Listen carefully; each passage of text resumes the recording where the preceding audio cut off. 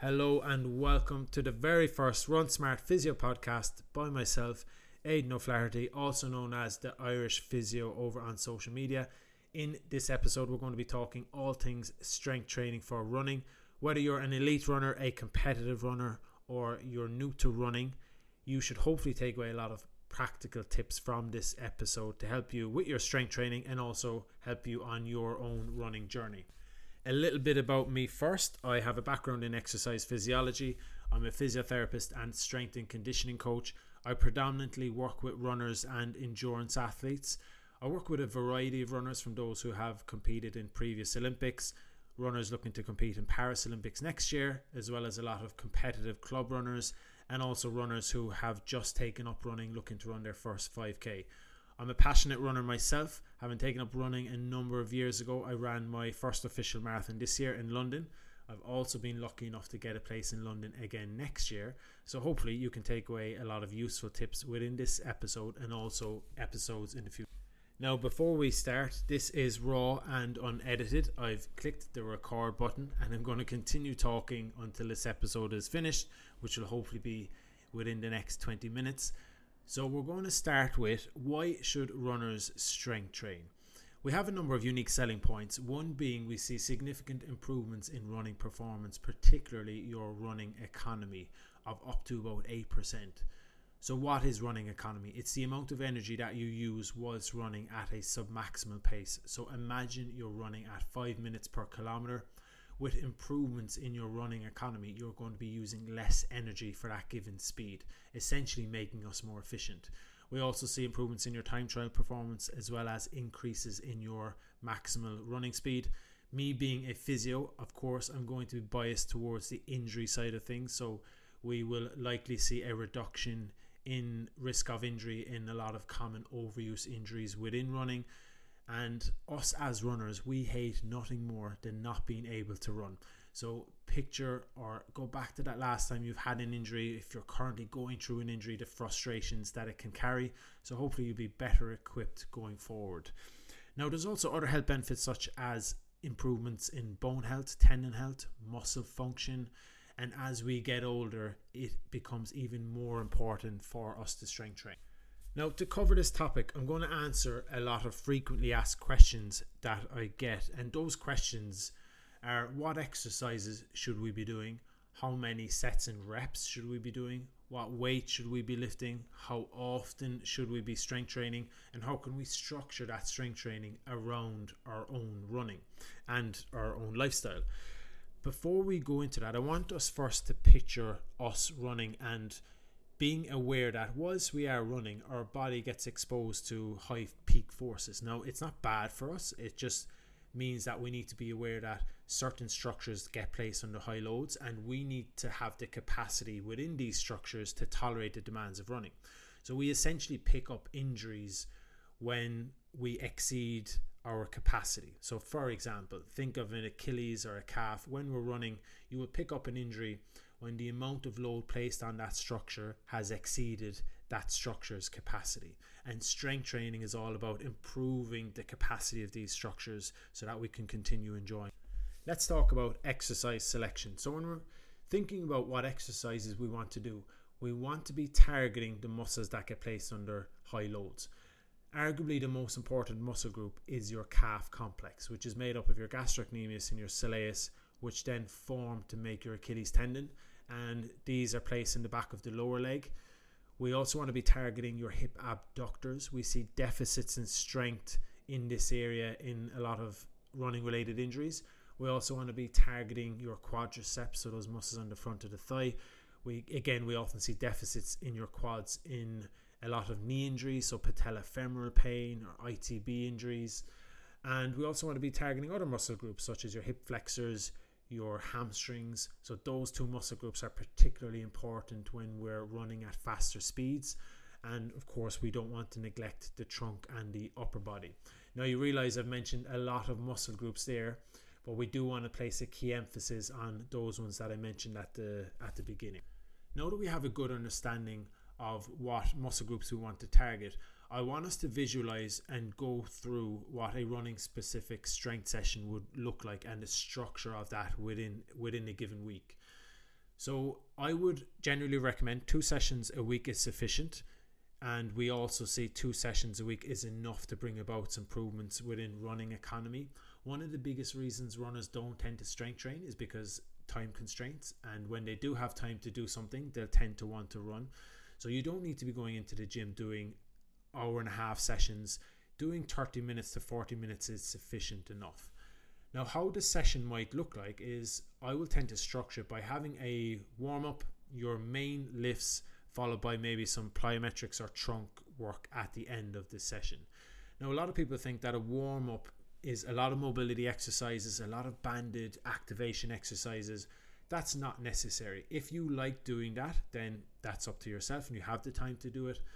Arguably, the best warm-up for an exercise is doing the exercise at a lower intensity. Let's take a squat, for example. So you've got programmed in your program a back squat and you're looking at lifting 50% of your body weight. So I'm 90 kilos. That would be me lifting 45 kilos. But I will start off by lifting body weight or 20 or 30 kilos as a warm-up set. And then I'll go into my main working sets. So we have a warm-up by doing the exercise at a lower intensity. Then I want to make sure I'm selecting exercises to target key areas and key movements that are involved in running. And that will often look like doing some level of squat variation, whether it's a split squat, a back squat. I'll involve some hip hinging movement in there, for example, RDLs or a hip thrust. I'll also make sure I'm incorporating at least one upper body exercise. And I will split that between the 2 sessions by doing a push exercise and a pull exercise for the upper body. So if we look at a given week, we're doing a strength session on a Monday and Wednesday as an example.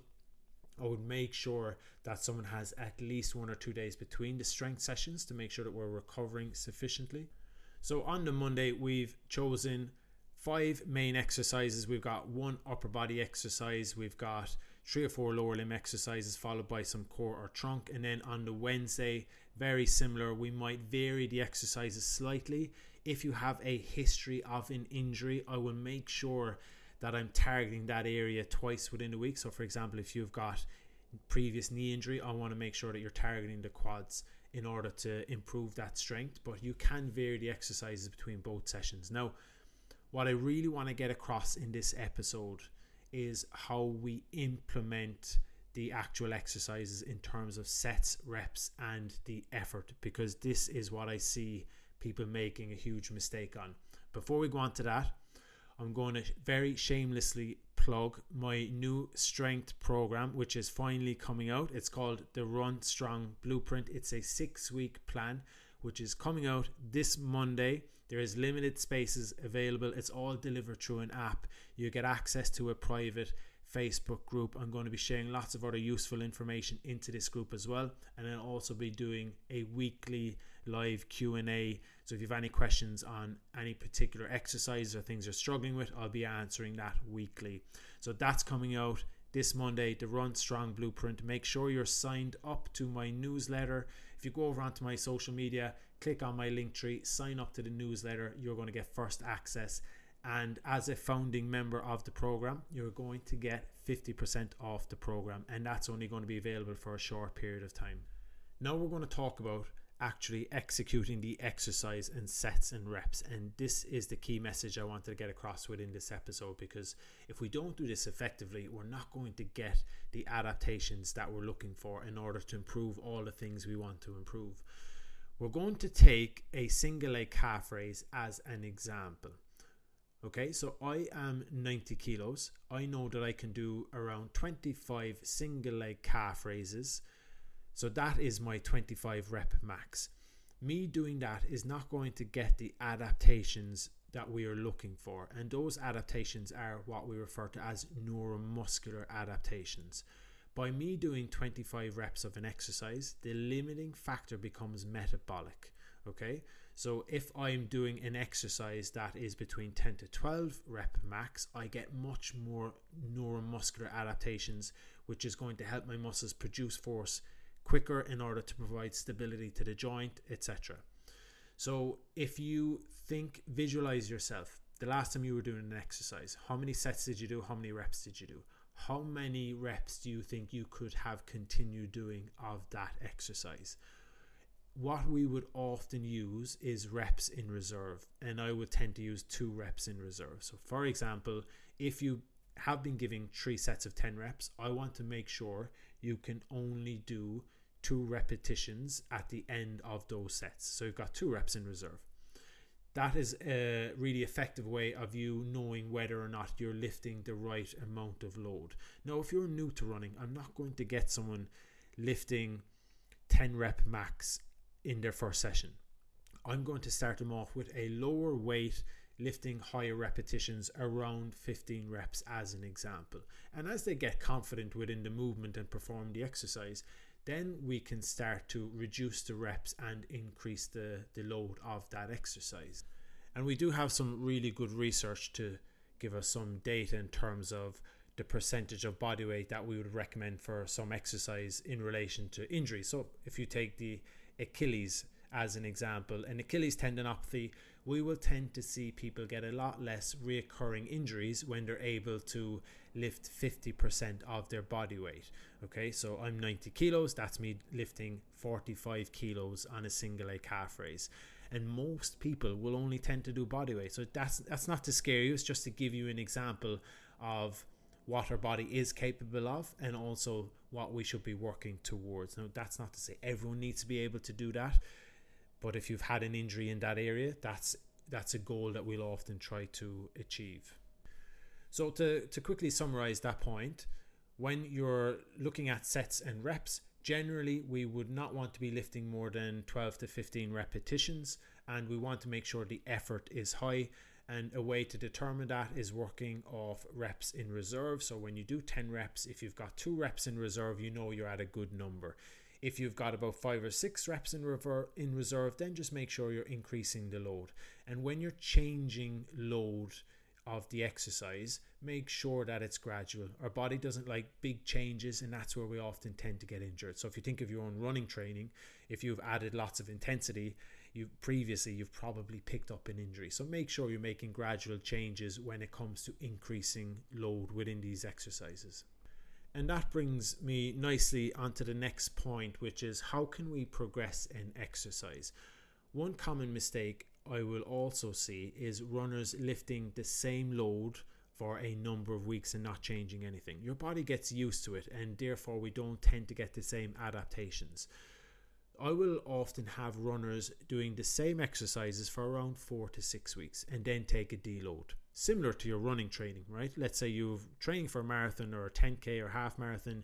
You might have a block of training that's like 4 weeks, focus on building up your mileage, and then you'll take a bit of a break for a week, or you'll reduce the volume for a week. Strength training is very similar. You want to periodize your strength training. So within 4 weeks, we'll take the back squat as an example. I might start you off on 3 sets of 10 reps, and then on week 3 we've increased to 4 sets of 8 reps, and let's say week 4 we're now doing 4 sets of 6 reps. But as the repetitions go down, the weight is gradually increasing, and that's how we apply progressive loading to an exercise. And that is essential when it comes to improving overall strength, improving tissue structure, improving bone health, all these kind of things. So to summarize that point, we want to make sure we're doing an exercise consistently for a number of weeks, but each week we're looking to progress that load gradually. We're looking to increase the intensity of the movement by trying to produce force a little bit quicker within that given exercise. Right, Aidan, I hear what you're saying. All that's really useful, but I don't have access to a gym. What am I supposed to do then?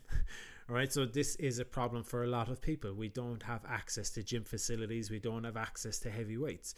There's no shortcuts around this. If you want to get stronger, you will have to have access to some weights, and you can get creative. A lot of the runners that I work with are doing their strength training from home.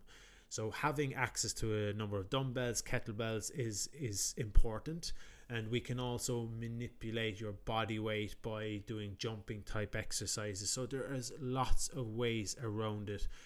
We don't have to use not having access to a gym as an excuse. You can strength train effectively at home, but it is important that you do have access to some added weight. And I would often get people to use a rucksack and add books, add bottles of water. So let's say we're doing a split squat or lunges, and you start off with body weight. Okay, well now I'm going to add a rucksack and I'm going to add 5 kilos into the rucksack. And then on week 2 or week 3, I'm going to add a couple of books into the rucksack. I might add a couple of bottles of water. So you can progressively load the exercise. You just need to be creative in how you do that. So other equipment that can be useful at home are having things like resistance bands. So having a variety of bands from light to heavy resistance bands are really useful. I think having access to a step, whether it's a chair that is very solid, but having something where you can do like a step up exercise, or you can do a split squat by having your leg raised on the chair. You could do a sit to stand from a chair. So having access to a chair or a step around knee height, as an example, can be very useful. So we've gone through what key muscle groups we want to target, different exercises to target those muscle groups. The really key message this evening was talking about sets and reps and the intensity within the exercise and how we can progressively load those exercises. And also, what if we don't have access to a gym? We know that we can strength train at home, providing we have access to certain things. Now, how do we structure your strength training around your running?